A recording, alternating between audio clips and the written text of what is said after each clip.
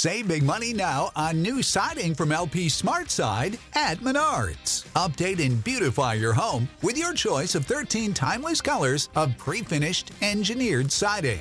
It's durable and includes a Sherwin-Williams factory finish paint warranty that means no painting for years to come. View our entire selection of siding from LP SmartSide today. And don't forget to check out our flyer on Menards.com for all the great deals happening now. Save big money at Menards.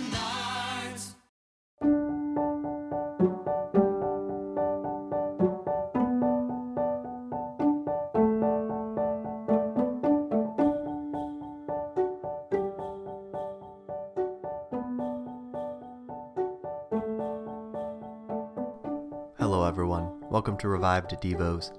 Today's Devo is by Martin Luther.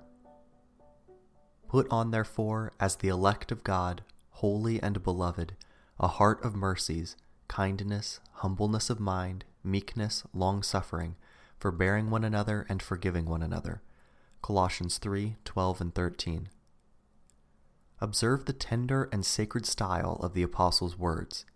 He does not drive us to the law, but persuades us by reminding us of the indescribable grace of God. He calls us the elect of God, holy and beloved. He desires to call out in us the fruits of faith, wishing to have them yielded in a willing, cheerful, and happy spirit. The individual who truly believes that he is beloved will consider how he may sustain his honor and titles, and how he must conduct himself to be worthy of them. He will love God with a fervor that will enable him to do or omit or suffer all things. And even then, he will still think that he is not doing enough. Paul here speaks of that sincere and whole-souled mercy, characteristic of a father or mother who witness the distress of their child for which they would readily expose their lives or give up all their possessions. The Christian heart and mind is constantly devoted to merciful deeds with such intensity that it makes him unaware that he is doing good and compassionate acts at all.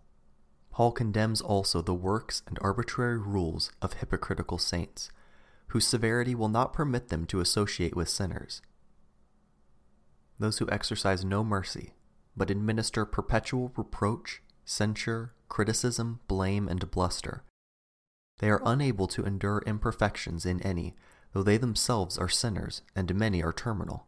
Christians reject none, and will bear with all. They are as sincerely interested in sinners as they are in themselves. They pray for them, teach, admonish, persuade, do all in their power to reclaim them. The virtues mentioned in the text mean more to us in the sight of God than pearls, precious stones. Things like silk and gold matter in the eyes of the world, but not to us. So Christ dealt with the adulteress, brought her to repentance, and with gracious words suffered her to depart. So God in Christ has dealt with us, and always deals with us anew.